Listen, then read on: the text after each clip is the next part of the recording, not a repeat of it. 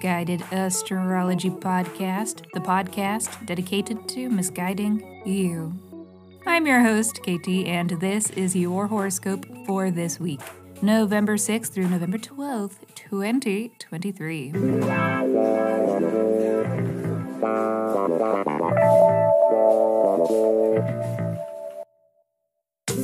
Welcome back to the podcast where I don't know you, but it might seem like I do because I am sharing musings that are based upon the sun and the moon and the planets and shit. Every week I do a little sky spying and then I report back so that you can know what the fuck is going on around here. The astrology is sound, but my guidance may not be. And that is totally up to you, okay? Quick housekeeping. Special thanks to Emily and Wish and Whimsy. Thank you. Thanks you both for rating the pod, and reminder for all of you other listeners who have not yet reviewed, you can, you should, and if you do, I will send you a 24-page in-depth birth chart report. So please review Misguided Astrology wherever you stream your pods from, or tag us in a shout out on social media, and then reach out and tell me so that I know where to send your report. Just email your birth date, time, and location to misguidedastrology@gmail.com. Oh, and Emily, paging Emily D, your inbox is full, so make some space and then hit me back for this sweet birth chart report. And I am now offering synastry reports, and those can be ordered through the Misguided Astrology online shop at misguidedastrology.com. People have been requesting these reports for a while, so I am happy to report that the time for these reports has finally come. Reports. A synastry report is a relationship report. It is the compatibility of two people, their strengths and weaknesses together. The report is very informative. It is a jam-packed 20-ish pages, so check it out, and check out the discount code in the show notes for $5 off. Available for a limited time, so get it while it's hot. Alrighty, y'all, that is it for that. So let me hurry up and shut up so that I can keep talking, because this is your weekly horoscope. Monday. Happy Monday. It's possible things took a serious or sobering turn this weekend with Saturn's station, but the Monday vibes are picking us back up a bit. Not a lot of bit, but a little bit. Let's begin with the Venus trine to Pluto, a transit of empowerment.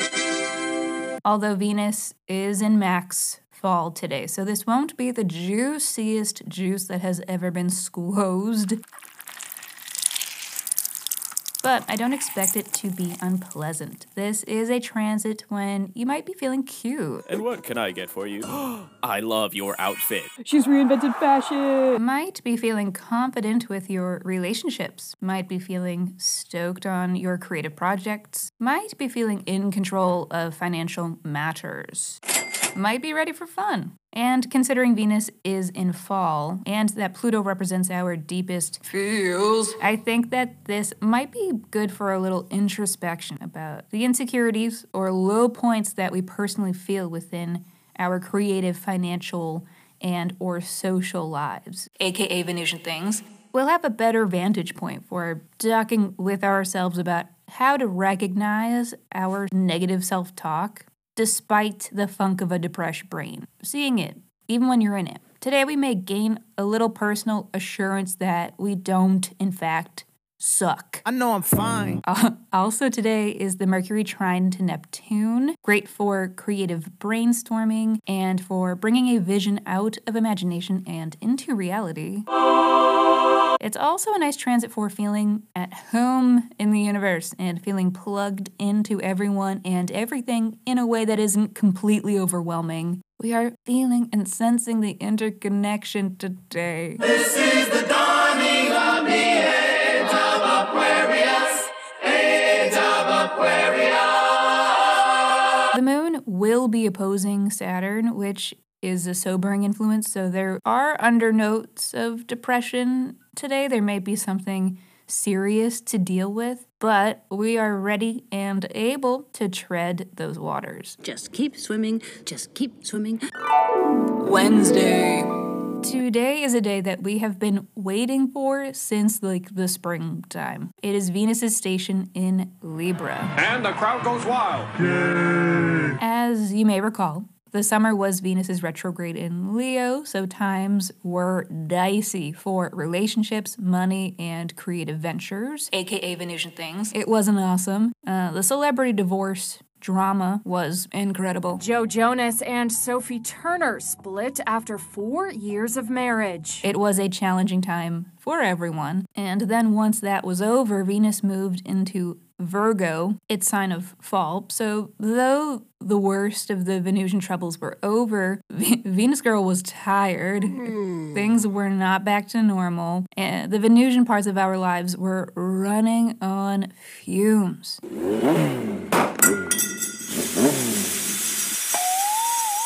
But now Venus is back home in Libra. So Venusian recuperation finally begins. Over the course of the next month-ish, we are getting our hearts back online. And it's going to be a process. It won't all happen today, but that's okay. It can't discourage you more than the summer already did. You have survived worse. You're war-hardened, for fuck's sake. 'Tis but a scratch. A scratch? Your arm's off. No, it isn't. Well, what's that then? I've heard worse. But let's go a little deeper on the state of your personal Venusian affairs. Aries, you have been in recovery from a Venus retrograde in your 5th house, so summer was a challenging period for fun and romance and for time with your children if you have them. Some friendships were maybe challenged during this time, and maybe you've perhaps felt stifled and unable to express yourself. There may have been money struggles. Someone close to you may have been undergoing a major change. But this month will be the beginning of regaining some ground, getting back on your bullshit, feeling reinvigorated and rehydrated, baby. Drink that water. Get after it. Thursday.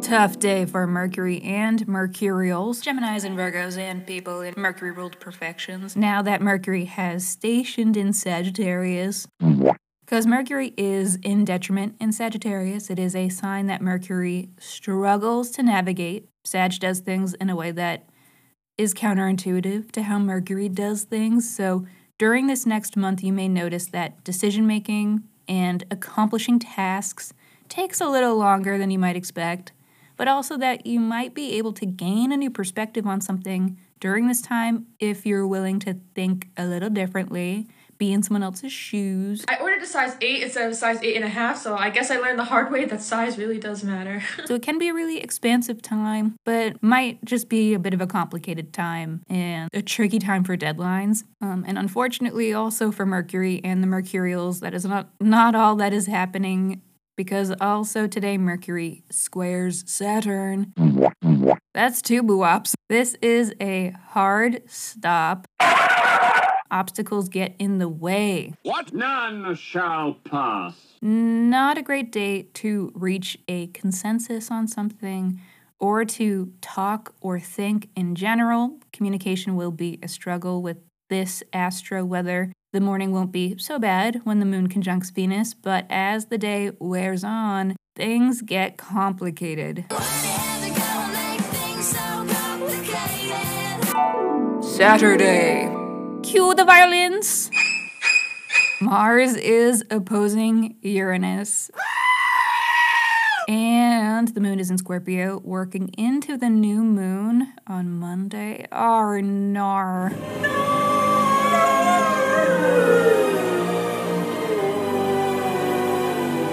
Not very appetizing weather. I wouldn't eat it. Rancid. Whoa. Fucking hell.